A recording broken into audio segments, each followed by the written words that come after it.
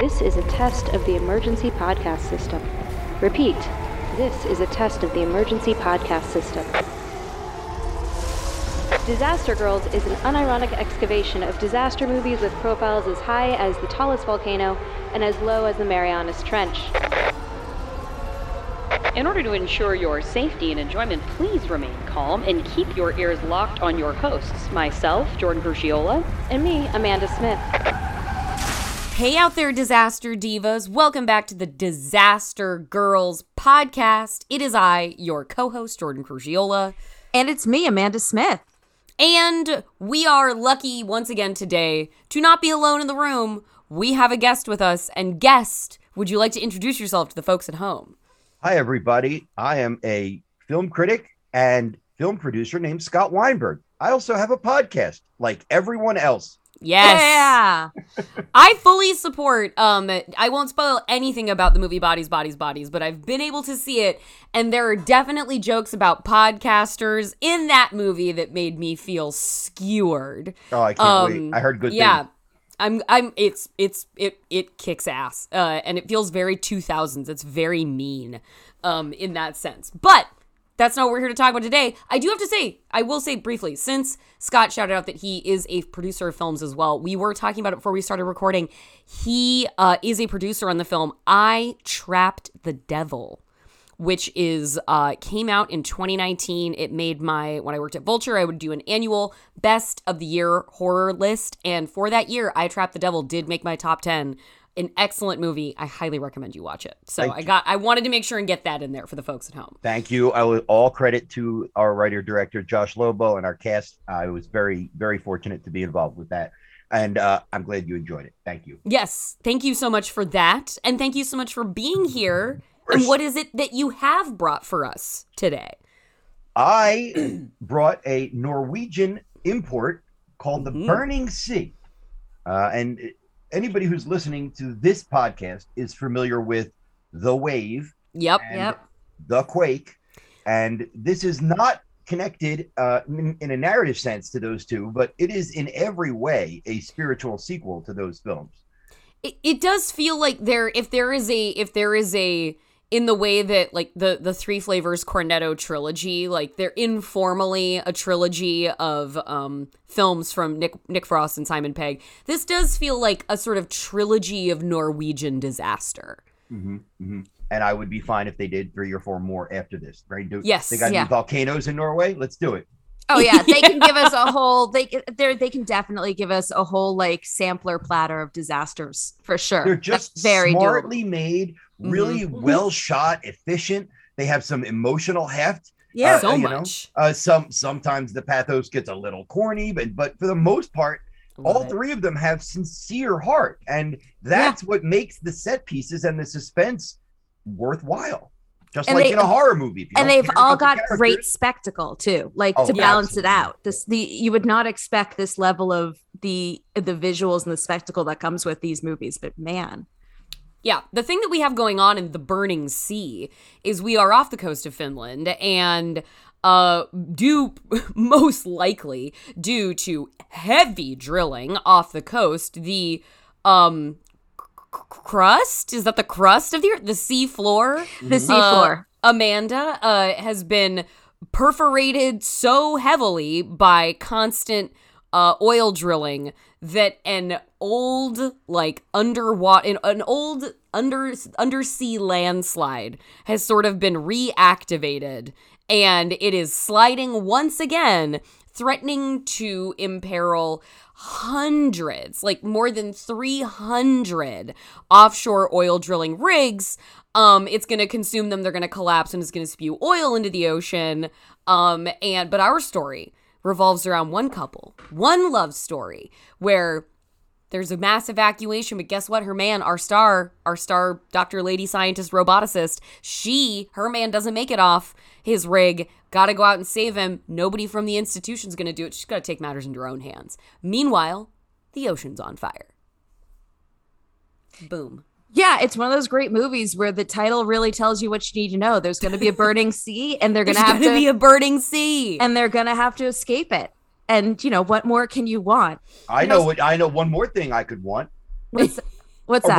A running time of an hour and 45 minutes. Yeah. It's nice. Isn't that It's nice? nice. It is a compact film. Well, and so much so that like once everything starts going down, I was like, shit, man, there's not much movie left here. When are we gonna set the ocean on fire? Like we've got to set the ocean on fire. There's not much time left. And you know what? It's a real high moment in the Disaster Girls podcast. Anytime we can talk about something where fighter jets are going to shoot missiles at water to make it explode into flames. That's a good old disaster movie execution right there. One thing I really liked about it is we've seen so many disaster movies that are variations on the same. It's a flood and we got to run, or we're freezing, or it's a volcano or earthquakes. This is different. This is, a large number of workers stuck on a bunch of oil rigs that may or may not get off of those oil rigs before the entire area becomes engulfed in flames because oil is spewing into relatively shallow waters. Right. And it really builds a ticking clock. It does dabble in the cliches and stereotypes that we like. There is the sidekick trope is. Oh, I love it. Love the sidekick trope in this movie. Arthur. I knew. So that was I didn't have the thought of, man, I'm really going to be sad when Arthur dies until they were all loading into the escape vessel. So one of the things I think is fascinating about this movie is that it doesn't have the pacing of like a traditional disaster movie. It's not a Roland Emmerich film where like every 5 minutes there's a new complication that is going to completely blows up the plan and they have to change everything. We get like compacted complications in like one chunk. It's like, my God. Yeah. It's mostly pretty linear. That's kind of refreshing. Almost every disaster movie has a large cast and a 3-headed structure where we're going plot A. We're jumping around. Yeah. Right. And I'm sorry, I didn't mean to cut you off. No, that's okay. But the point is that because there was so much, because it was everyone made like there was no real sense of he's a red shirt to me. So until they were at that launch vessel, and I was like, man, I'm so glad Arthur's not going to die. And then Arthur, I thought his red hair really doomed him. I thought exists for nothing except he does one key thing. And then he dies. People do not have the requisite respect that they should for people with red hair. And I was like, they're going to fucking kill this guy. I was just thrilled that, that was Norway's version of having like a double minority lead was what I thought. I was like, wow, this is a movie headed by 2 minorities, a woman and a ginger. And I was just so thrilled for ginger representation on film, only for him to die nobly, I think personally, a little senselessly. Well, I mean, is he not virtually the only Carnage in the film? Yeah, he is. It's a fairly low, because, you said the thing about there's hundreds of workers who need to be evacuated, but that evacuation happens pretty seamlessly. Like really successful evac. To talk mass about evac. The reality index of it, like, it's always so funny to watch these movies versus thinking about it how it would be in an American context. Absolutely, yes. Okay, so we didn't really, so to set it up a little bit, there's an explosion on an oil rig, and our protagonist Sophia, which remind me to circle back to the idea of her as a protagonist later, because I have a Variety article thing about that. Anyway, so Sophia is a like robotics engineer. Yeah. And so her job is to steer the underwater robot. It's like a snake robot. It's so cool. The character really design on that thing was awesome. And so her job is to steer the snake robot through the underwater things. And when she then is going back, they find a surviving crew member, and then she realizes, this is the initial, this is apart from the later drama of all the other oil rigs and the one with her, right? The one with her boyfriend on it. In the beginning, the stage is set by like, oh wow, this oil rig fully crashed down to the bottom of the ocean. It only took like 2 minutes. And they get called in, to see if there are any survivors hiding in air pockets in this oil rig that's on the sea floor. And this is how we really start the movie. Exactly. Yeah. Sorry. Thank you for that. So anyway, so she's doing that, and they realize that the oil rigs are leaking and it's a whole thing. And she has the video, the hard drive, the external hard drive that has the video footage on it. And she goes and she meets with the head or her point person at the oil company. And she shows him the video and he doesn't really react. And then he's like, can I take this? And he takes the hard drive. And I was like yelling at the screen. No one's ever going to see that hard drive again. I was like, yeah. Fucking no one. This is the cover up. They're never going to see it. This is, why would you never let him take a hard drive? The only way anybody else is going to find out about this is after it happens and it's in the news and they're like, William, did you know about this? Imagine my surprise. Yeah, and instead I was like, oh, wait, no, that's American brain thinking. Apparently in Norway, when you're alerted to a major infrastructure and like a risk that could like potentially tank your stock prices, you proactively do something about it. It was because, like, in that moment, he's totally the asshole. Like, he snatches that drive from her. He's marching away. And you're like, this fucking guy. And then he's like, I better go straight to telling the government. It was like, oh, I didn't realize that your steely resolve was not to hide the crime, but to go tell the proper authorities. Dickhead bureaucracy is international. We don't own the exclusive rights to that. Yeah, no. It's just that apparently sometimes you can still be a dickhead, but be on the side of good with your dickheadery. When he starts like launching into a full presentation about why they need to shut the rigs down, I was like, what? Great speech. Great speech. I was like, my brain is like, I'm having to like force myself to understand what's happening here. I learned a lot about deep oil. I learned a lot about this stuff from this movie. I didn't know half the information I learned. I mean, a lot of the stuff later is nonsense, enjoyable nonsense, but you know, learning about like how many people work on the crew and how they get on and off and right, yeah. How many there are. I didn't know there were that many of them. It's I fascinating. Could not, piece. I was that entire scene. I was waiting for somebody to be like, we can't shut down the rigs. Mm-hmm. Not a one. No one. Yeah, not there are so many of those American tropes that are missing. Yeah. The sidekick trope is not missing, but you know what is missing is just the randomly rotten authority figure. Yeah. I was waiting for some CEO to show up out of fucking nowhere. Right, and be like, I'm going to be the spoil sport. Let them burn. No, all the humans are fighting against time and the elements. There's no need for a human villain in this movie. We even have the corporate guy who like we think we're going to hate, like William Lai. And he's like, and the government minister is like, how many? He's like, so there are 350 rigs out there. And the corporate guy is like, and people. I was like, wow. Yeah. Wow. Twist, you guys. The corporate baron is stepping in being like, hey, those are people out there. You can't just call them oil rigs. It's like, whoa. I was so shocked. That's why I love when we get to watch these movies. It's like that nice little reminder of, oh, right, this isn't how we have to be. Yeah. Right. And if it is just broad screenwriting, fine. We've had enough broad authority villains. Mm-hmm. Why not have one who's a broad, noble government figure? Why not? Scott, me and Amanda are at odds on the movie Underwater, which I love and Amanda does not love. Oh, Amanda, if she remembers my take on that film, I like it very much.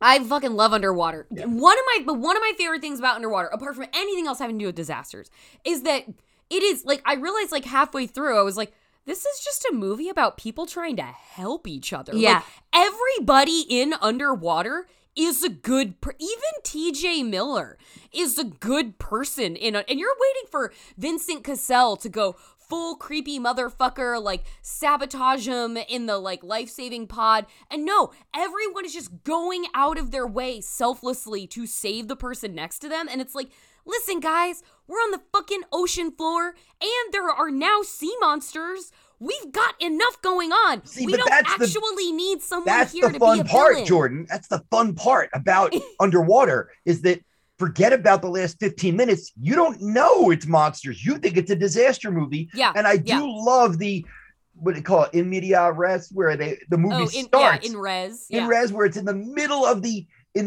an explosion is just happening, and now for the next 80 some minutes they got to try and get out. And then there's a twist. There's monsters.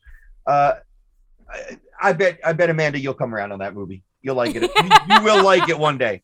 Okay. Not until they change the hand dryer.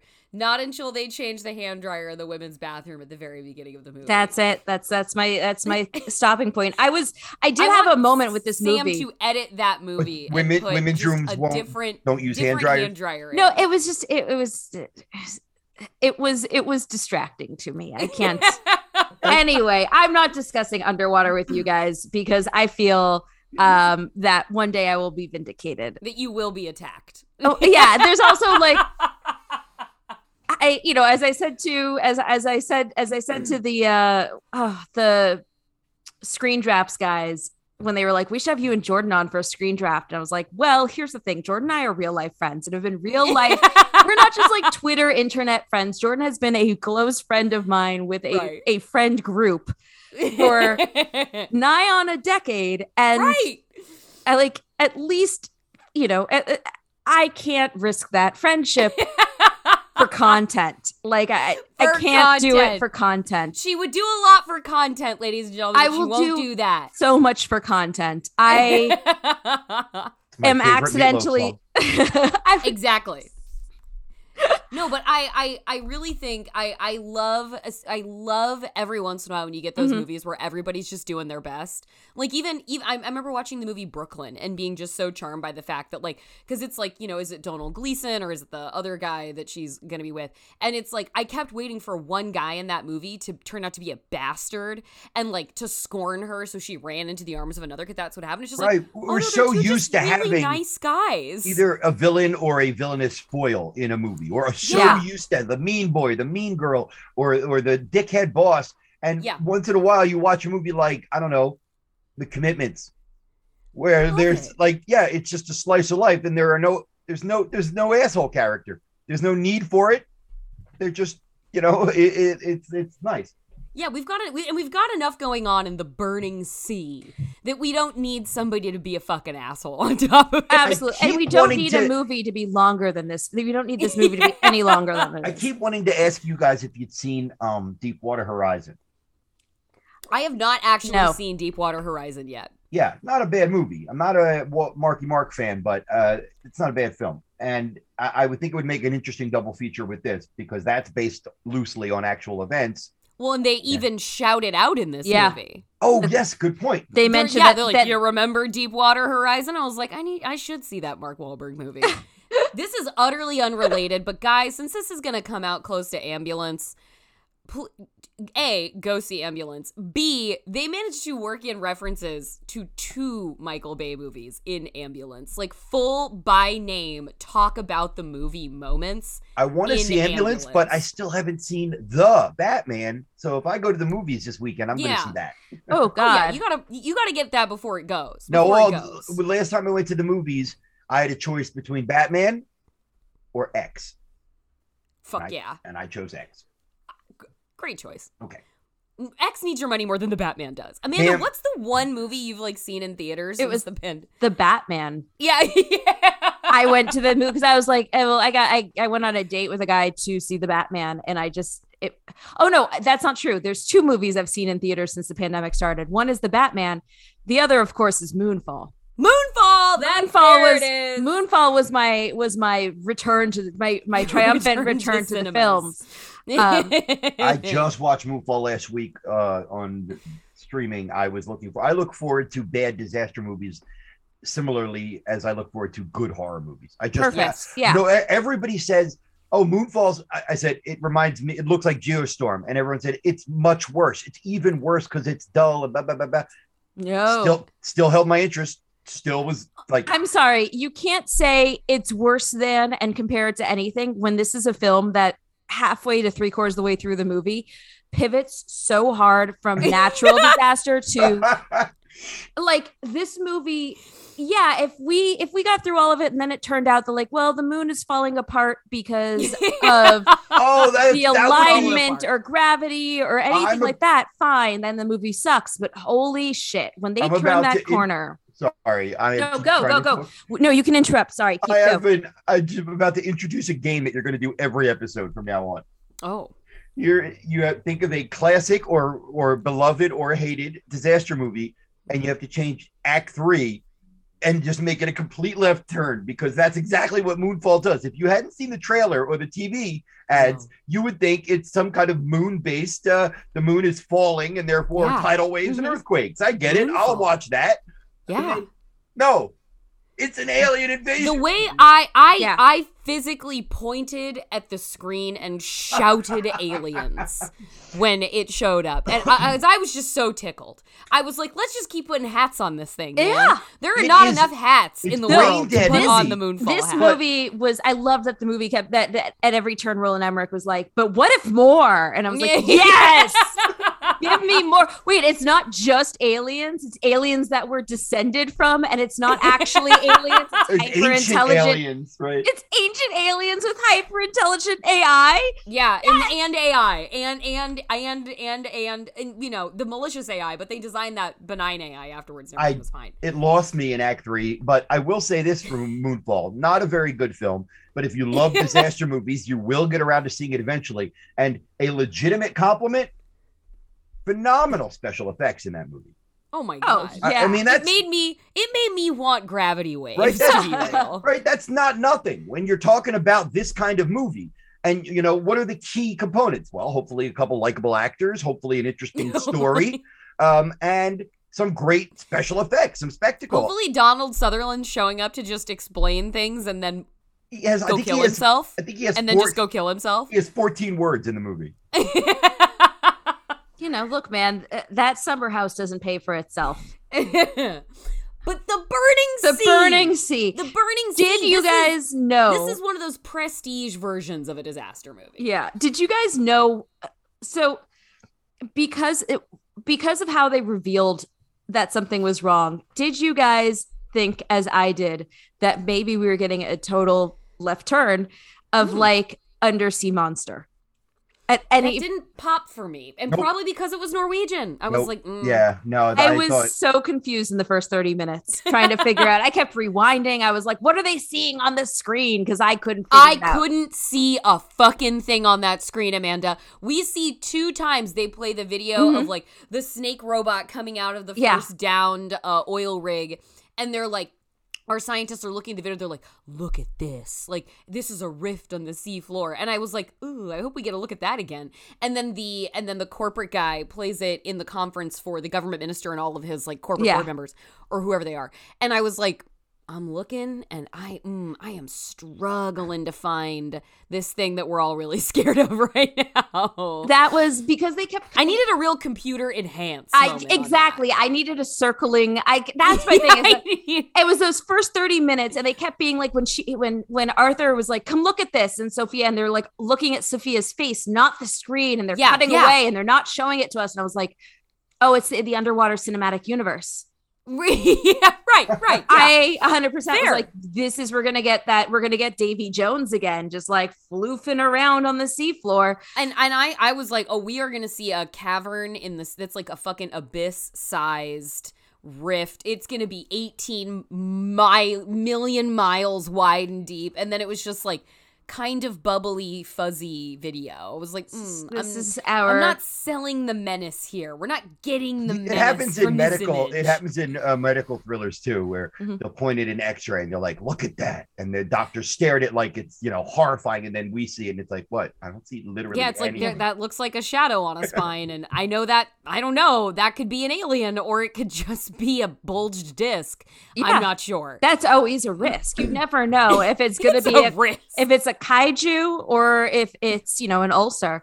You don't know. I do when you're looking in your own body if it's a kaiju, or if it's an ulcer. If I could get serious for 1 second, yes.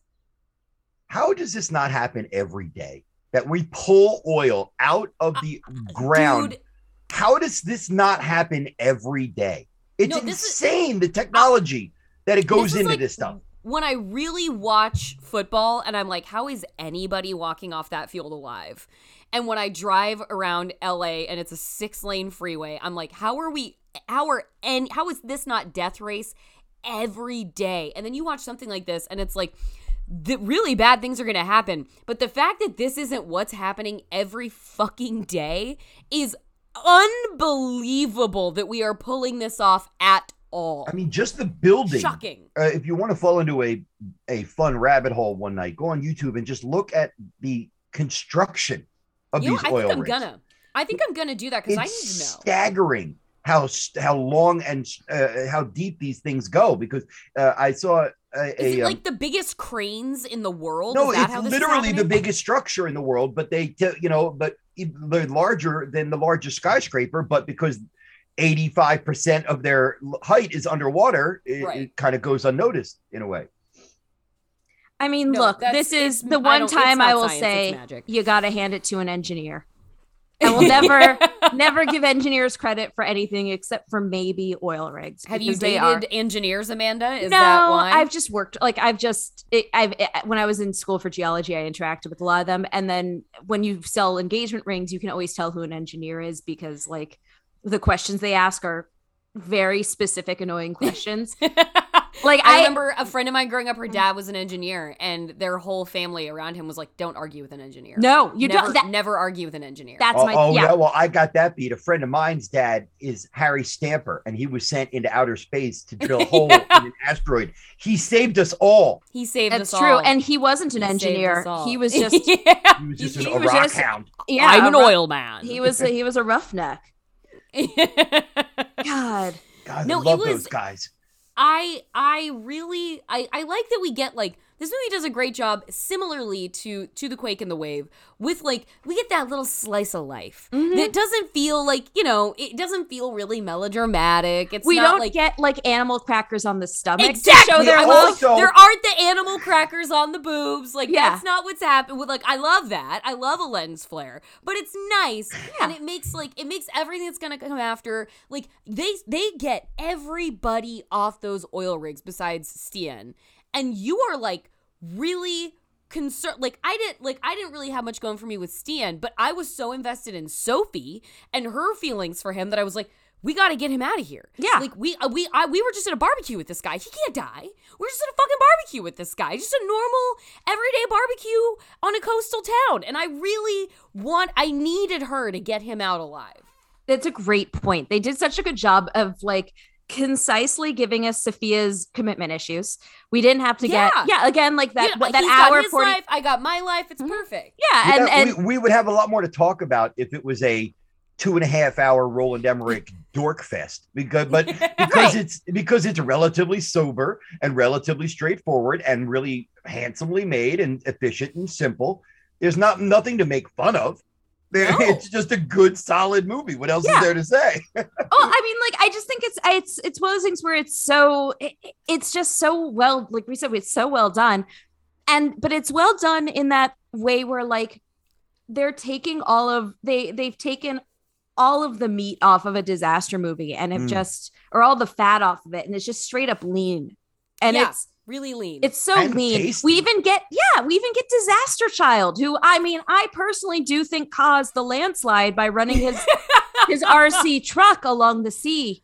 But I love the little detail we get of Sophie with the child. Yes. Where she is like soldering the car back together for him, where it's like, yeah, she's like the cool one. Like she's a scientist. She's the able and capable one. I like that, it was not a damsel in distress. I like to pretend that it's the same couple from the first two movies. The first two. Yeah. Oh, and we haven't talked about The Quake on this pod yet. Yes. So don't spoil it. So no spoilers. Amanda, I have not Scott. seen The I'm Quake. sorry. No, all I'm going to say is not at all. You didn't, but I was just like, ooh, before they are much. directly connected. The Wave and The Quake is the sequel. I know. Okay, sorry. That's all I'm saying. Yeah. So no, but I do. But the idea of the with The Wave, we did get a nice sense of like this is a couple who's having some problems. Yeah. But without going again into that like American melodrama place. And with this, we got a really succinct. This is a couple who probably has a little friction about what he wants versus what she wants. But like we don't get a whole thing. I'm so grateful we don't get a whole thing where it's like she doesn't want to be a mom to the stepson. Yeah, and there's like some kind of ultimatum involved. And then at the end of it, she's hugging him, and we can see that she's learned how to be maternal through safety and disaster. Boilerplate. And she already liked the child. So even if Stian had died out there, she wouldn't have inherited a disaster child that she had no concern or love for. Yeah, you're just like, I just want this little grouping to keep going. And I love that. I loved how they just kind of smoothly executed that. And just, again, I mean, Steen is, as you said, Steen is basically like, he's fridged for most of this movie. Yeah, which is why I find it fascinating. He just keeps getting hurt and knocked out. Yeah, he's just unconscious for most of this film. Let's figure out his route. Okay, they're all about to be evacuated. Yeah. He gets sent down to turn off a certain valve that has to be turned off. Then they have to leave without him. Yeah. Because there are large waves. Yeah. He gets stuck in this this tube that goes all the way down. Yeah, like in one of the legs. Yeah, and there is air in there, but above him is completely flooded. Yes. Yes. And his wife somehow figures out that where he's located. They find they use the heat lasers. Well, when they're back at HQ, they realize that like a sensor goes off in the HQ monitors where it's like an access door was open from the hatch that connects to one of the legs, and she's I'm gonna go fucking check it out. And thankfully, Steen's sister like works in what seems like the Coast Guard. Yeah, and she's like, we're gonna get you out there because you need to find my fucking brother. I at first I was like, wow, secret mission. She's stealing what I would assume is a very expensive piece of technology. Yeah. But I kind of think it's just that like Norway is so small that everyone's related. And so you can just be like, look, are you telling me that I'm not going to save your sister's cousin's boyfriend? And they're like, yeah, sorry, go take the expensive piece of technology. Because like, it's this isn't just, she steals the thing. She steals the submersible and then gets on a secret mission airdropped onto the rig by the Coast Guard. Like that. It is the most unfussy secret mission airdrop you could possibly have. Yeah, with dear Arthur, who's like, you're not going out there alone. Arthur. Poor Arthur. Justice for Arthur. I do think, like, Arthur could have hit that lever, jumped into the hatch, and then they closed it behind him. No. I was like, there has to be some sort of rope they could attach to that where he could pull it. Yeah. And then close the door. Not in the 3 seconds they had to decide. No, it was such I imagined him diving. It would have been a very Avengers move. Yes. To pull, dive through, hole as rescue ship is dropping, and then somebody pull door behind him and latch it before they get to the water. It would have been a very complicated operation. It would have been very complicated. But no, you nailed it. This is literally like a third of a Roland Emmerich movie. It's a third of one. Yeah. Right. It's a third of one. Because I think, here's why. I think that filmmakers all over the world obviously know and remember Towering Inferno and Poseidon Adventure and other Irwin Allen. And it seems like Roland Emmerich is slavishly devoted to that formula. Whereas in other filmmakers and filmmakers in other countries, you're like, all right, I'm going to take a couple of set pieces and a couple of horrible death scenes and maybe a few character tropes. But beyond that, I'm not going to make it an all-star cast 3-hour movie larger than life. This is about 5 characters, you know? It's almost like this is like watching the movie within a Roland Emmerich movie. It's like watching the movie that like an Emmerich movie starts with. No, right, like that. Before, like there's a 3-hour and 45 minute add, and then just like keep putting fucking shit on this thing, and like it's fucking shit that I love, but it's almost like, oh yeah, this is the disaster movie, and all the other stuff is like ornaments on the tree. No, that's a great point. It feels exactly like there was a 3-hour and 10-minute version, and the studio executive said, look, these 5 characters are all anyone cares about. Cut all the avalanche stuff, cut all the earthquake stuff, all these kids, all these teenagers, cut everything. And all we have left is now 1 hour and 45 minutes, and it's good. Well, and that was what was interesting. You know, let's just make this a whole conversation about comparative literature of disaster movies. That was the thing that I found. It felt so much in Moonfall. Like, that movie was it was 2 hours and 10 minutes. And it felt so much that like, it had been 3 hours and 10 minutes. And that they were like, Roland, you got 2 hours and 10 minutes. And he's like, I cannot do it. And they were like, we don't give a shit what you cut. It's just gotta be 2:10. Like, it felt like there was more movie around it that just got almost indiscriminately lopped off. It's a Well, weird yeah, 'cause you had feeling. to- How Sorry. random and erratic it was. Well, a yeah, because weird it's. Oh, sorry, go feeling. ahead. I was just gonna. I'm sorry. You go. No. It's a weird feeling. When it's like having a missing limb in a way. I think where you're watching a movie, and you're like, 4 pieces are missing, and I don't know what they were. I don't know what they were. Like there was interplay between these 3 characters, and there was we missed obviously a scene where they traveled from point B to point C. Yes, but now we they're did. in point C, and now they're referring to an argument that we didn't see. So that's another scene. I'm sorry, Amanda, you go. I keep cutting you off. No, you're absolutely right. It feels like there's a little bit of that like exquisite corpseness to it, where you're just like, what? Yes, exactly. It really does. It does. And I think like and what's so funny is that all the stuff that felt missing from Moonfall is stuff that didn't need to be there, because Roland clearly was given a choice between, look, He was clearly given a choice. you can either explain further the relationship between the shitty son and his stepdad, or you can have a whole sequence where like the information gets directly downloaded into the main character's brain, and we just get like 20 minutes of exposition about ancient aliens. And Roland Emmerich, Roland Emmerich was like, no, we're keeping 20 minutes of ancient aliens. Fuck all that emotion. And like, unfortunately, because it's a Roland Emmerich movie, and so therefore all of the characters are intertwined, and you can't lift them directly out. Like, you can't cut out the au pair that we thought was Halle Berry's girlfriend. Yep. You can't Whoa, cut her out. Twist. She's not, ladies and gentlemen. Not her. I walked out of that movie with Sam Weinman, and he was like, but at least he's like, oh my God, that was so funny. He's like, and I didn't expect it to be gay. And I was like, hold on, what's gay about it? And he was like, well, Halle Berry and her girlfriend. I was like, oh yeah, no. I was like, I'm with you, but also no. And he was like, wait, what? I What? really He was appreciate heartbroken. that 5 of 5 people wait, is that 5? That's 4.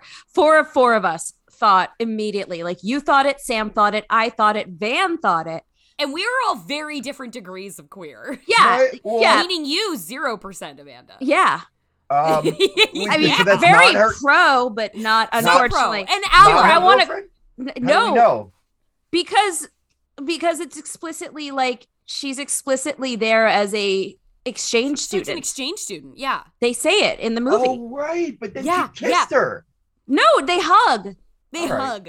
All right. No, that's why that was I was like, oh, they're clearly together, and then it's like, it's weird that she just didn't kiss her leaving the house. That's weird. She didn't. I wonder if they're on the outs. And then it was like, oh, it's like her foreign exchange student. Oh, Yeah, okay, she's got just it. like, she's a foreign exchange Well, I student mean, there's teaching things Halle in- Berry's son Look, Mandarin. if I saw you two guys hug, I wouldn't think anything. I would just think they're friends. Right. We didn't wake up But- together with one of us in a robe. Right, Right. but in a movie, when they have 2 characters hug, there's generally a reason that they Yeah, wrote especially that. when they're saying goodbye to each other. Yeah, like and that. one of them is talking about like taking The care of the kids. other's child. Yeah. Okay, so now that is officially 5 of 5 of us all thought at some point Yep, that I Halle did. Berry's au pair in that film was her partner.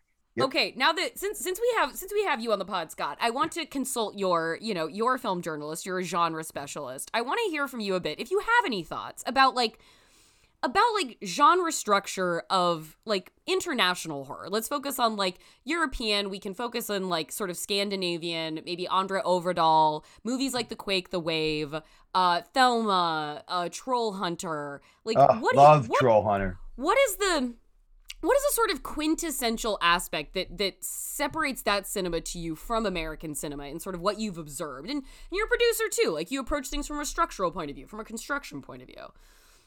Well, of the Norwegian or Scandinavian horror films, I guess, that I've seen, Sure. I mean, a lot of stuff seems obviously inspired by American horror of a certain era. For example, like Cold Prey is a really Yes. cool, I believe it's Swedish. Yeah. Swedish horror slasher film, which plays a lot like a Friday the 13th in the snow. Mhm. And it's clear that those were borrowing some DNA from American horror, which obviously was borrowing DNA from Italian slasher, aka giallo horror. Mm. So, but as far as the structure goes, I think that, I mean, Troll Hunter has a real, I think it's a fanciful sense of humor, kind of in a way. Yeah. Like very little is taken seriously. Mm-hmm. There's always room for a kind of like a cockeyed wink in these horror movies. In Dead Snow. I think the same is true of the upcoming movie Hatching, which played at Sundance and is about to have in a couple of weeks its wide release. And I feel like too, it's a Finnish film, and there is this like. I hope it's finished if someone bought it. Somebody bought it. Thank God, it's not a work in progress. I get it. It's from Finland. I actually have a screener access to it, but I haven't watched it yet, and I hear it's quite good. It's very good, and they're you've seen it. Good. Yes, it's very good, and there's just. I think a thing that European horror is sort of, we understand European art house is that's where I sort of credit the horror boom as it exists, as it has existed the past few years. Like obviously Get Out was a catalyzing factor, sort of like at a big marrying big budget to small budget level, mainstream sensibility to the art house. But I peg this kind of resurgence to Let the Right One In. Let the Right One In. Yes. Good. As soon as you said the sentence, I knew the statement. Yeah. Let the Right One In is Sweden. I was wrong, by the way. Cold Prey is Norway. It's from Norway. Okay. And I think that like they're just like what came into horror was this like, well, that sense of like, well, it's elevated horror, but it's just like it was just taking a straight drama and then putting that like little twist on perspective into it to make it something pure terror.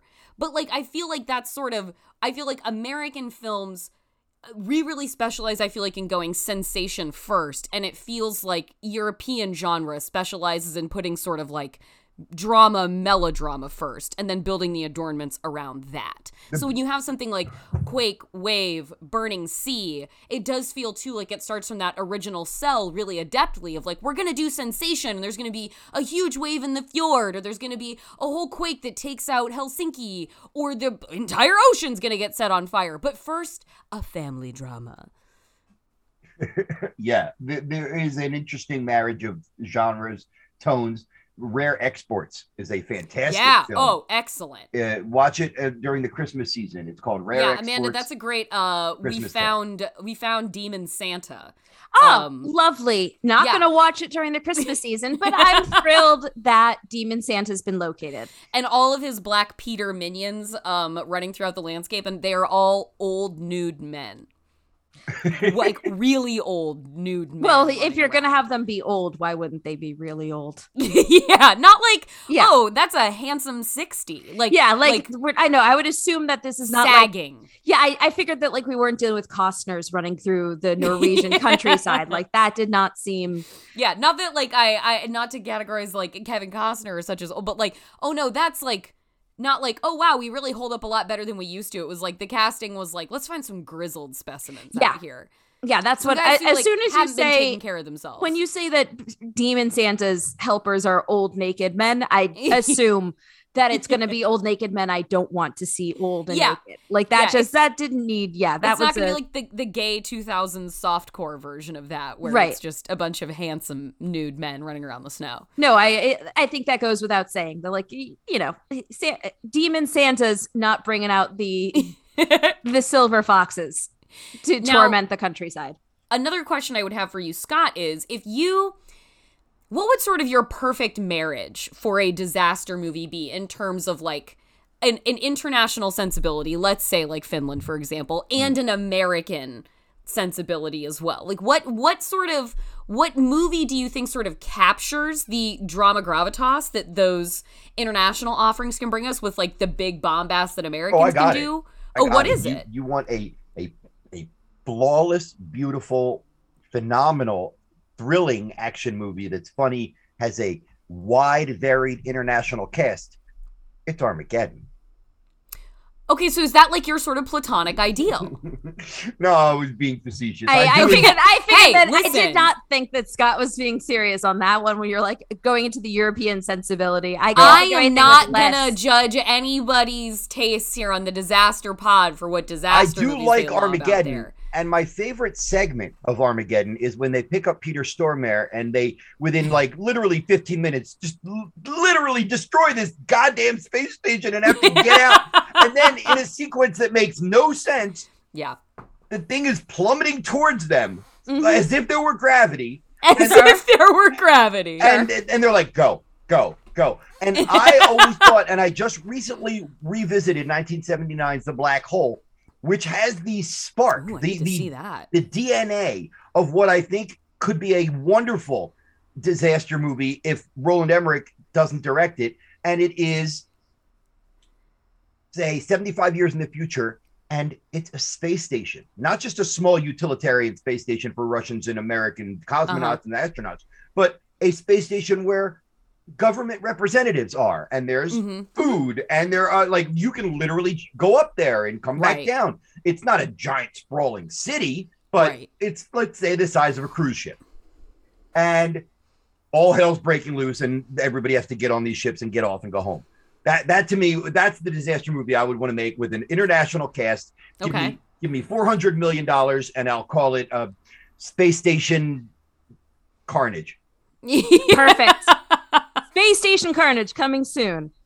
And who do you think who's an untapped disaster movie director out there that should be giving us these kind? Because obviously we know Roland does his thing. Like, we know what Michael Bay brings to the table. We know what Spielberg brings to the table.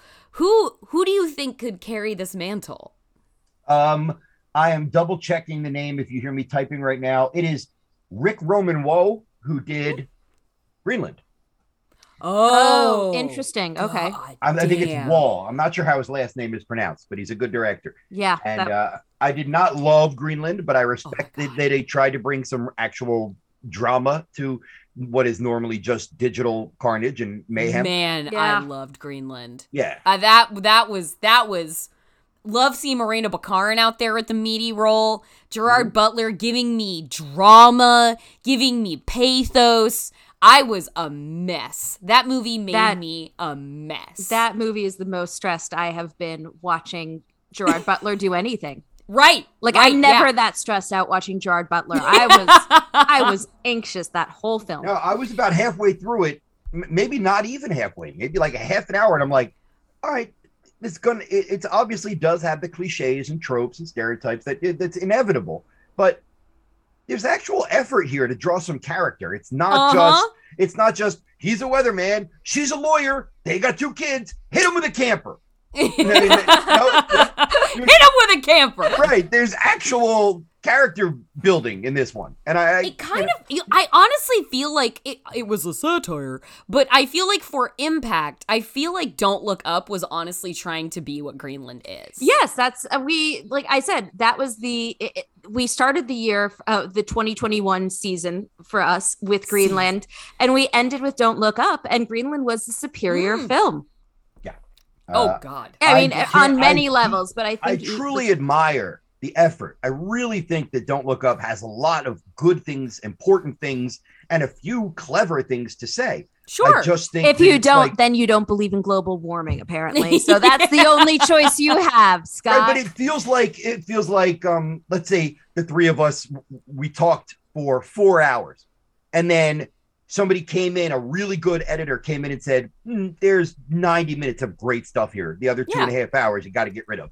That's what Don't Look Up felt like to me. It felt like some really clever bits surrounded by lots of wheel spinning. Yeah, it did. It did feel like bits amidst other things. An excellent SNL reoccurring sketch. Mm-hmm. And what, I mean, you put that many talented people in a room, you're going to get a couple of bits and a couple of clever moments.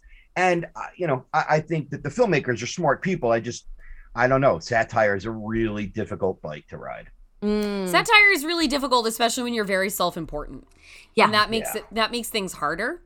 And that's why I feel like that's one of the things I feel like we're very emphatic about here on the Disaster Girls podcast is like, there isn't room for self-importance when you are going to judge Moontastrophe alongside Moonfall. Like, you gotta check your hubris at the door, man. Yeah. Because we are here to talk about Fire Twisters, and we are here to talk about Twisters. Yeah, we're here. Like, we're covering the gamut. We're doing Pandora. We're doing Emotional Devastation. Sorry, I thought you were going to say Titty Twisters. Yes, if that's a disaster movie on Tubi, If that is a to-be disaster movie, then it will be covered on this podcast. I feel like that could have been like in the Piranha 3D universe. Yeah, and like starring Tom Green from 2000. Oh, Piranha 3D Part 3 Titty Twister. We still haven't. We still need to cover Piranha 2 on this podcast, Amanda. The one that Amanda accidentally watched, thinking it was Piranha 1. I really wouldn't. Yeah. Oh no, you should. It's so good. That initial remake that Aja directed is pretty decent. That next one, it's great time. The really next one's just bananas. and a good friend of mine co-wrote it. And I'm sorry, Marcus. I'm sorry. No, let him know. I had Marcus. Such a good time that I really, really, really want to cover it on the podcast because I had such a good time watching it. You know what? Here's my suggestion. Wait, was that Marcus Dunstan? Yeah. The Collection, is that the second one? The second one, yes. Underrated movie. Yeah, he's a good The filmmaker. Collector? Good writer, yeah. Fine. The Collection? Really good time. And Emma Fitzpatrick, I believe, who starred in that? Fucking tremendous. And I think Emma and Marcus continue to collaborate, and I hope to see more from them in the future. Yes, also to Marcus's co-writer, Patrick Melton, another really good guy.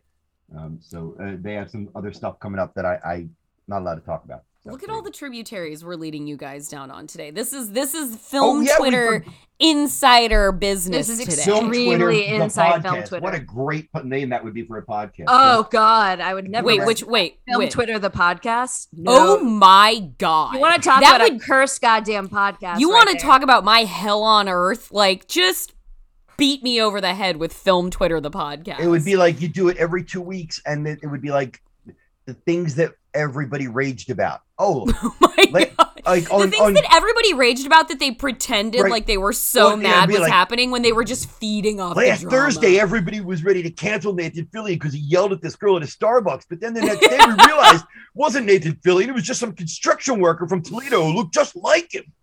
Either that or it was a scene from like Rookie. It was a scene from The Rookie, and everybody thought it was real. And then the next day, Weinberg made a stupid joke about Scarface '83, and he got pilloried and retweeted all day. You know what it would be? It would be a YouTube drama channel. Like that's all this would be. Yeah. It's just like Film Twitter the podcast would just be a drama channel like they have for YT stars and their internecine bullshit. That's exactly what it is. Well, if we're gonna just keep spreading tributaries, we did mention Tubi. Your listeners will enjoy a Chinese volcano movie called Skyfire. Oh, that's on our list of movies we need to cover. Skyfire is the one, Jordan, that's set like in a park, and it has an American actor in it. Chris Isaac, he was saying earlier. You can't. Yeah. No, it's a completely Chinese movie. It's a lot of fun. It has a completely Chinese cast and crew except for two names: co-star Jason Isaacs and director Simon West. The Simon West part is the thing that I find most funny. I absolutely love an American popping up in a Chinese film. Totally, and it's not Wolf Rennie Warrior Harlan. 2. Well, give me Frank Grillo. Give me Frank Grillo in there. Rennie Harlan's actually finished, my bit. Rennie, I feel like Dave Bautista is like in maybe a Drunken Master movie or like not one of the It Men, but something like that. Then you probably love my buddy Liam's movie Skylines. Because Liam has been on the pod. Liam came on for Independence Day. Friend of the pod, Liam O'Donnell, gem of a dude, big fucking hot dad, Liam O'Donnell. Shouts out to that. Gotta credit the hard work. Oh yeah, Meathead Twitter, you're doing good work out there. He is, and I fucking love Skylines. I love the second one. I think of the three, I like them all, but I think the second one is still my favorite. I love part 3 though. I helped him out a little bit on that in post, and I had such a ball. I made the movie slightly gorier. I gave him notes. And there's a couple of now blood splatters or little bodies popping open that weren't there before. And speaking of 4, there might be a part 4. I've read it, and it's fucking rad. Yeah, it's rad. So yeah. Scott, what other things can't you tell us that you can talk around that we can make this an Insider Movies podcast for the week? Well, all right, I'll let you guys in on a super secret scoop. Okay, great.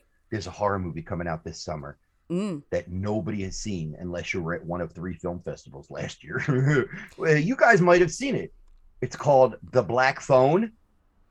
Has Black Phone not come out yet? No, it was pushed back due to pandemic concerns. I could have sworn I've seen posters in cinemas for because Black it Phone. was supposed to come out late last year, but now it's coming out in June. So, that's why you see the extended. No wonder I haven't seen Black Phone. I had honestly had a conversation with somebody the other day where I was like, yeah, it's weird I haven't seen Black Phone yet. Like, really how did I good. miss that one? I'm not going to spoil anything, but it's really good. Yeah, from the team who brought you Sinister. Correct. C. Robert Cargill and Scott Derrickson back together again with Ethan Hawke, The Black Phone, ladies and gentlemen. It is about a kid who is kidnapped. Period. End of story. Period. Amanda, horror movies abound for you. As you know, I'm just like, can't wait to get that list together of things that I won't be watching. A list of things you can avoid to preserve your mental health and well-being. Exactly. What movie scared you the most? I just don't like the experience of watching scary movies. Like, that's just No, not no. a thing. Did you have the one that was like, oh, never again? Because No, I remember Matt Kolsky told me Event Horizon. I am a huge horror nut, but I mean, I have no problem with people it's like some people like vanilla, some people like butter pecan. You don't have pecan, to. Yum. But my point is, I want to know, to someone who's very averse to horror, which ones can you name that have scared you? I mean, I genuinely haven't watched them. I don't watch them. I don't seek them out. It is not something I enjoy. So it's just I watched I Know What You Did Last Summer when it came out, and I was like, well, this is stupid. Friend of the pod, Matt Kolsky, has a guideline that is, are the characters in the movie scared? Too scary. Reasonable. I like that. You know what? That's a little overly broad, but pretty true, honestly. I think that's fair. Are they So scared? then that would mean a movie where everybody dies suddenly without being scared before getting killed. Well, that's not a film. That's a mass murder. Those are two different things. Okay. If all the characters are just suddenly dead and then that's not a horror movie. That's the leftovers. That's the leftovers. There's no plot there. Sad. That's not a film. That's just sad. Yeah. So no, I just it's not that I'm I'm too scared. I have no interest in it. We talked about this. Drag Me to Hell. That was one that I was like, I had to go see it, and I left after 20 minutes because I was like, this is scary. And I don't need to constantly be I live alone in an apartment. I don't need to constantly be imagining goats in my windows. I don't need that in my life. Here's the answer I wanted. There's the answer. There you go. That's a good example. I guess. Goat from Drag Me to Hell. I was like, I just don't need this in my life. Why am I? I don't asked to deal with that. But it wasn't even I was like, oh, I'm scared. I was just I don't enjoy this experience. I get it. I get it. You could have somebody hop off a roller coaster and go, wow, that was great. And someone else go, I didn't like it. I feel dizzy and a little sick. So and a little sick. Go have a ball. I'm gonna have a hot dog and go on the roller coaster 6 times while I chill here and look at my phone. Yeah, I think genuinely 20 minutes to Drag Me to Hell maybe is probably the best answer I can give for that. Leaving early for that particular film was probably smart because I am a very seasoned horror fan, and Jordan will back me up on this. That movie has a very disturbing ending. Yeah, it fucking does. She gets dragged to hell because she was doing her job. I also she really is because she was doing her job. She was doing it rudely. No, she wasn't. She works in customer service. I am sorry. Any movie where somebody I want the customer service POV on this. If you are working a customer service job, that movie was getting fired for a shitty Yelp review. Fuck that. I'm sorry. It's supposed to be about Amanda getting cursed for a shitty Yelp review. If you don't think this is a great Drag Me to Hell hot take because it's written like a morality tale, an old EC comic, which is in the old comic books it would have been she got drugged to hell at the end because she was overtly cruel and dismissive to a poor person. But in this movie, she's just a little bit brusque because her boss is an asshole and she's doing her job. At the whims of capitalism. Yes. Yeah, I'm sorry. boss should have been dragged to hell. That's my The thing. bank. Why of are the we entire doing this bank to should have been Allison dragged to Pill? hell. Yeah, don't drag Allison Pill to hell. Loman, Allison Loman. Allison Loman, she just wants fucking health insurance. I'm sorry, I cannot begrudge somebody who's like, God, I No, have you're to do so this. right. If she deserves to be dragged to hell, so does her manager, the regional manager, and whoever wrote those guidelines. And Yes. that fucking guy who tried to take her job from her, who did end up taking her job from her. Like, I'm sorry. And Justin Long. Fuck him too. And Justin Long. Just saw Justin Long do a couple episodes. I'm re-binging New Girl because it's one of the best sitcoms ever, and it just had like a 4-episode binge with Justin Long. I remember how in small doses Justin Long is quite likable. Yes. He has the problem is he's got David Schwimmer vibes, and much like with David Schwimmer, where you're like, it's not used correctly 99% of the time, and when it's used correctly, it's very compelling. But that's why I think his It's the his Invermectin of Justin Long acting is the Well, and Invermectin. this is a real point of power for Underwater, perhaps the use case for TJ Miller. Closest we've ever gotten, for sure. Closest Still- it's come. Still in that film, like, independent. I did like the cast. I did like what they were going for with the characters they assembled. TJ Miller was still like, woof, okay, we're really just strapping in with this character, aren't we? It's unfortunate, obviously, because that, as you probably both know, that film was made like 2.5 years before it came out. And therefore, Yes. all the TJ Miller shit happened and No. came out in that intervening time. But TJ Miller still existed as an actor and character who made choices that were TJ Miller choices that none of Yes. us wanted. Like, this is independent of disliking TJ Miller as a human. This is TJ Miller as a character in a movie is so much TJ Miller. Yeah. And And it was like, could you do it? Could you go against type just once? Hey, I have an One idea. time. How about this? I'll just One be the time. slobby frat bro who is sarcastic and derisive to everyone. Hey, you're going to do that again? All right. Good. wow. Go for it, bro. Gonna All make right, I'm some gonna- dry comments. That's so edgy, TJ Miller. I'm gonna drag us back on message, and I'm Yes. gonna say, now coming back to the Burning Sea? Do we have any thoughts on what this movie is really about, Amanda? What do you think? What is this movie really about? Oh, I think this movie is about commitment.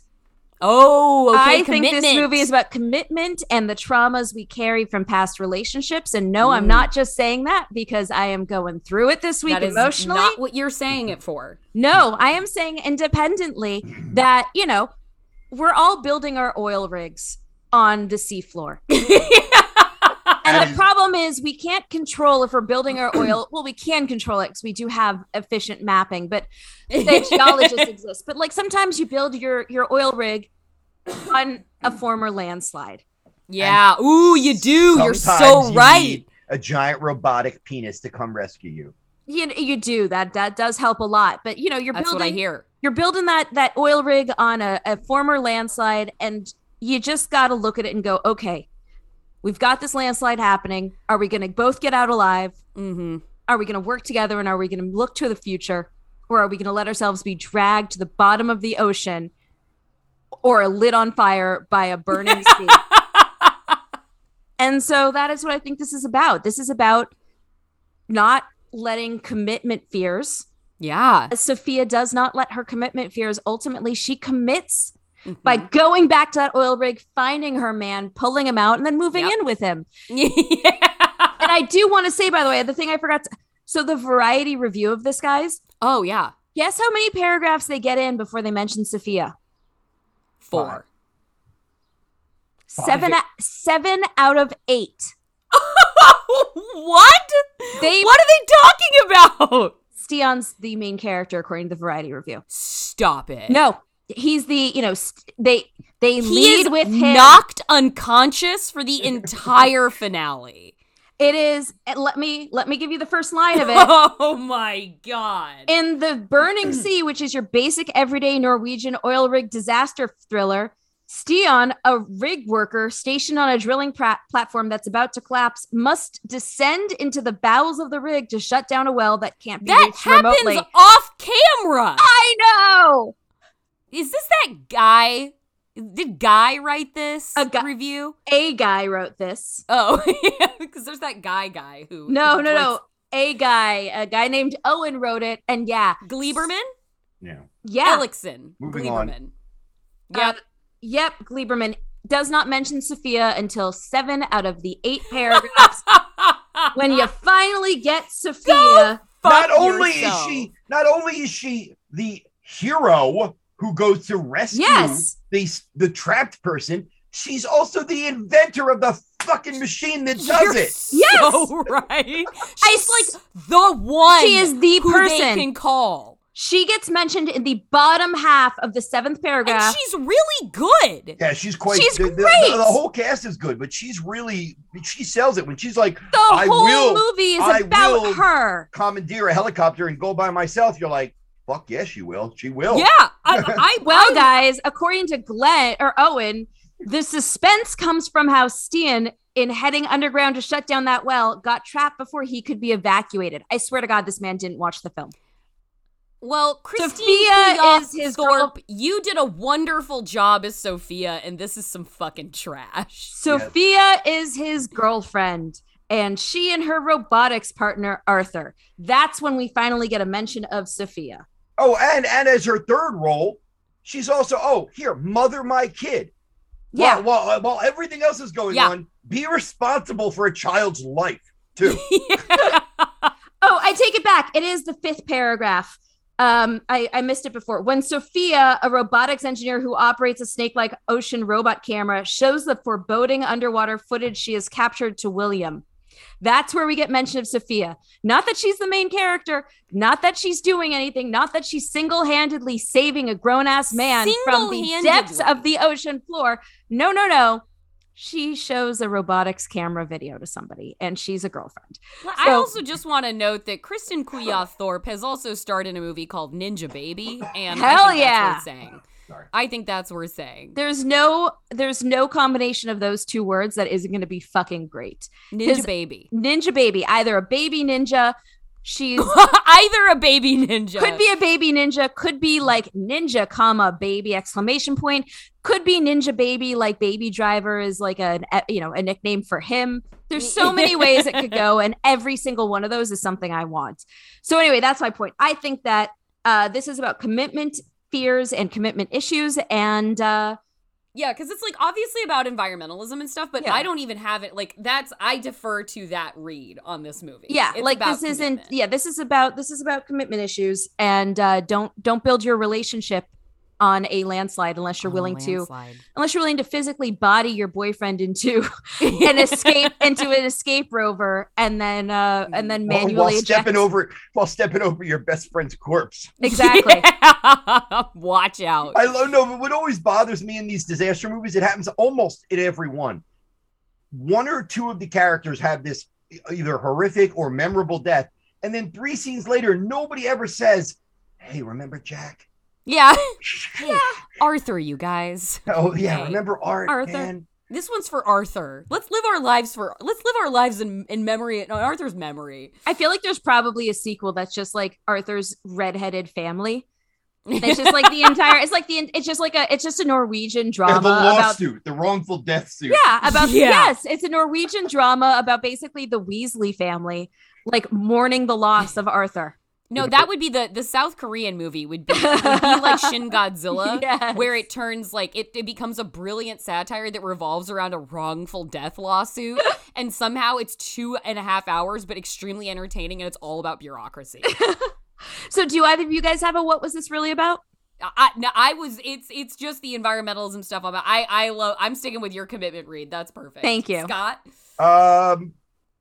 This movie is about hubris. Yeah, it is. A classic. Hubris. It's biting off more than you can chew. If you can't safely run these oil rigs without risking setting all of Europe's oceans on fire, then scale back your production, darn you Scandinavians. Well, I do love that final line where it's like, we thought we were an oil country, but we're an ocean country. It was like, oh, look at that. Yeah, well, good luck putting ocean in your gas tank.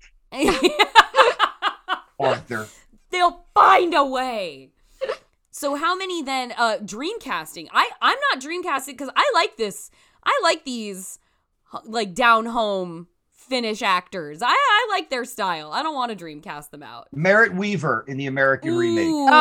Great that's choice. nice. Yes. Bam, That is nice. Mic drop. And as the boyfriend, let's give Andrew Garfield a supporting role. Aw. Sure. Oh, I want to see him as a damsel in distress. That's a great There's idea. no. Yeah. Chris Pine makes a good living playing a Danny in distress. There's nothing wrong with it. If I was handsome movie star, I'd be thrilled to be a male. I love Merritt Weaver for that. That's a really good idea. Yeah. I just love Christine Thorpe. I think she's a fantastic. I was fascinated by her from the get-go. She's a great actor. Gives a fantastic performance. She anchors the whole movie. Yeah. Everyone's good. I mean, Steen too, but he is not the main character. No, absolutely not. You know what? To give Owen a little break. The movie does have a kind of a dual head nature. He is the main character for the first 15 minutes or so. We follow him for the bit. Barely. He's the love interest. He is the love interest from the start. Like 100%. He's the love I think interest. as soon as she's like, listen, he's got his life, I've got mine. It's like, oh, she's in charge here. She's in this driver's seat. We wake up. Misdirect, because I did think for the beginning of the film he was going to be the main character. He is not. But that could just be my testosterone talking. Maybe I think from the fact that we woke up with her and that we get that whole sequence through her point of view, there was never a moment where I was like, oh, this is going to be about him, because she was our point of view character from the start. But Sophia, I was thinking Kaya Scodelario. Oh, yeah. that's definitely the high octane thriller version of this movie is Kaya Scodelario. Well, because in my head, if we're gonna have to end up making this an American film, it's gonna be amped up. It's gonna be, as Vice Victus would say on Twitter, action-packed white girl. Yes, Kaya Scodelario. That is her vibe, and I feel like we're gonna. I love her. If it's an American movie, we're just gonna Michael Bay it up, and in the Michael Bay version of this, it's Kaya or Olga Kurylenko. I'd want so much for Olga Kurylenko. I want Olga Kurylenko to have starring roles in good movies. It's not really an action role. She does the activity, but she's not wielding a gun or beating anyone up. She's a smart character. No, but in the American remake, there's going to at least be 1 to 2 sequences where she has to go underwater, dive underwater and open a door or a hatch. There's going to be 1 or 2 corporate stooges on the rig who's like, "Get out of here! You're not rescuing Steen." Yeah. No, this is going to be a different movie if it's an American remake, and as a result, we need to have that kind of an action forward kind of main character. And the only other thing I thought of was Chiwetel Ejiofor for a handsome man, just as the general head of Saga. Like that, he's just he's the geologist / head of. He's the one who delivers all the exposition in his office. He's gonna give you the presentation. Yeah, he's the one giving the presentation, because he's the only way that I would accept an American oil executive who isn't immediately like, oh no, we're just gonna let them all die on the rigs. What are you talking about? But who would play Arthur in the remake? Oh gosh, I mean, does he have to stay a ginger? No. You sound upset about that. Well, I was wondering, because if he has to stay a ginger, then unfortunately my brain just keeps on going back to whoever played Ron Weasley. But in my head, there's also a very amusing Rupert Grint. I keep just going back to it because that's who he looks like. I love Rupert Grint. I love him as an actor, but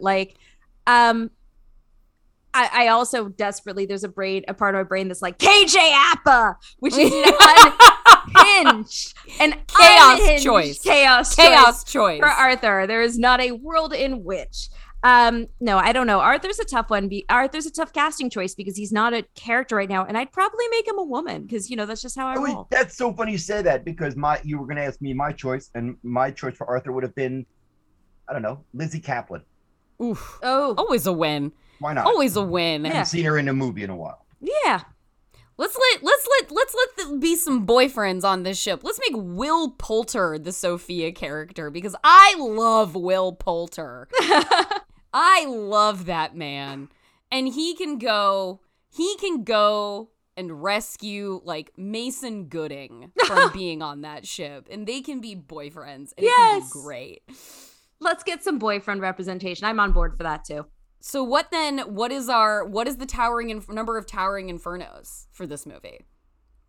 Scott, you started off. It's out of 5, and remember, you can give portions. You can give quarters. Yes, you can give quarters. Oh, I wouldn't want to cut a building into quarters. Go all in. No, I would, though. I'd say it's not quite as gripping or as emotionally impactful as The Wave or The Quake, but it does have characters worth pulling for. It does have some amazing special effects and a novel hook. So I would give it 3.5 Infernos del Towering out of 5. Mm-hmm. Jor, what do you think? I'm going 4. I know I went higher for The Wave, and the Wave is like pretty much perfect. Like The Wave is fantastic. I want to give this a solid 4. I think it did great in its time. I did love Sophia. I get like especially stressed by water disasters, so I know I'm a real mark for that. But it is he's right. It does not ascend to the level of The Wave, but really solid outing, really strong recommendation with 4 Towering Infernos. Yeah, I'm falling 3.75 right in between you guys. It's I think one of the better disaster movies we've ever seen. I think it's technically competent. It's really great. It's entertaining. It does not rank at the Quake level for me, or sorry, the Wave level for me. But I really liked it, and I think I would enjoy it more on a rewatch. So yeah, strong. Well, now that I'm not trying to figure out what the hell is happening on the ocean floor, I think that would probably help. Yeah, now that you're just like, okay. Yeah, now I'm like, okay, we're not dealing with Davy Jones. Cool. But it was like, yeah, a very positive 3.75 is where I'm falling. All right. So, Scott, yes. Before we let you go, is there anything you want to promote? Are there any, you happen to have any podcasts, anything that you'd like to plug here? Your listeners can find me on Twitter at Scott E. Movie Nerd. Used to be my full name, but I changed it a couple of years back. So that's that. Also, so that's that. Excuse me. And if you go there, you'll find access to a podcast that I host called Overhated. And as of now, it's only on my Patreon. Hopefully within the next month or two, it will arrive on regular podcast networks. Once I have a large body of work that I can do the new episodes on Patreon, old episodes on podcast, that would be a perfect situation. But it's basically, Amanda, why don't you tell everybody what Overhated is all about? Overhated is a podcast where we find vindication for the movies everyone says is a shitty movie. I went on, talked about The Core for way too long. And people come on and just talk about a movie that they fucking love and make the argument for why it is in fact overhated. Yep. And there's all different definitions. There's overhated, like The Core, which is everybody says it is silly and ridiculous. But I think mostly everybody involved with the movie would say, yeah, we know. We're not idiots. Yeah, no shit. Yeah. I'm fucking Stanley Tucci. You think I don't know? Come on. And, that doesn't mean you have to like it just because it's willfully silly. But to call it silly when it's intending to be that is kind of pointless. And it is very entertaining. So maybe it is overhated. Or then there are movies like Catwoman, which got trashed. And it's not a good film. But I would contend that it is overhated for lots of reasons. Yeah, like calm down. Yeah, lots of reasons that I don't feel like getting into right now. So yeah, I'm a huge fan of podcasts and shows that make fun of bad movies or even questionable movies.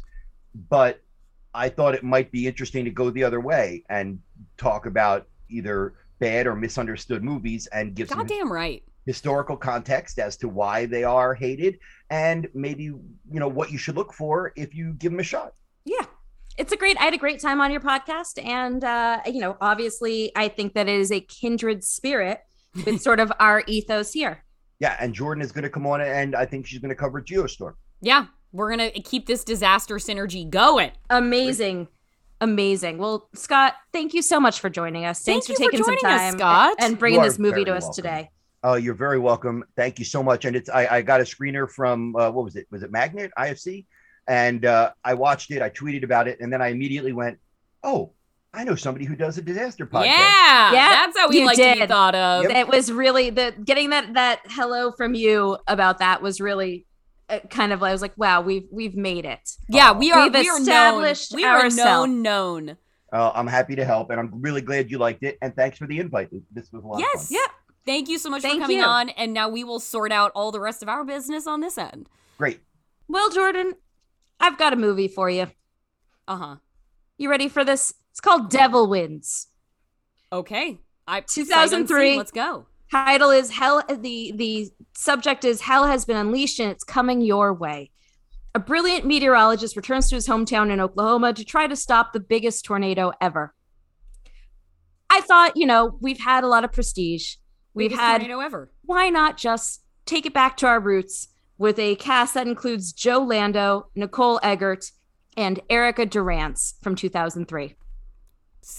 Signed up. Let's go. Yeah. So that's available for rent on streaming services. So iTunes, Amazon Video, etc. And I think that's what we should do for next week is Devil Winds or Devil Tornado. Let's do Devil Winds. I'm in. Yeah. Oh, Devil Winds. That's what I already forgot the title. Devil Winds. So, Jordan, in the meantime, where can we find you? You can find me on Twitter at Jorcru, JORCRU, and soon to come will be the 3rd season of the Whole Movie Podcast, The Botcast.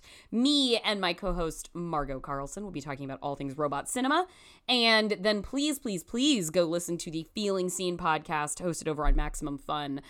Recent excellent interviews include conversations with the comedian Josh Johnson, my beloved interview with Jasmine Savoy Brown. We've recorded some very exciting Liz Hannah. We got screenwriter Liz Hannah on the pod up there recently, which is a long time goal for me. We're doing great, thoughtful interviews about movies that inspire us and that we connect to. So tune in, check it out. And of course, great podcast. Rate and review as you would with everything we make. Yeah. And I'm Amanda Smith Says on Twitter. That's where you can find me. And yes, please rate and review our podcast. We're up to 85 reviews, which I think is really fucking nice. Let's get 100. Thanks, guys. Yes. Thank you, team. Let's get 100. And yeah, we're disaster_pod on Twitter. We're disastergirlspod@gmail.com. You can find us at all of those places, always online, and spread the good word, rate and review us, share us with your friends. We're here for you, and we'll see y'all back next week. I've got nothing to do. I've got nothing but time, so I'm here for you on the Twitters. All right, thanks everybody. Bye.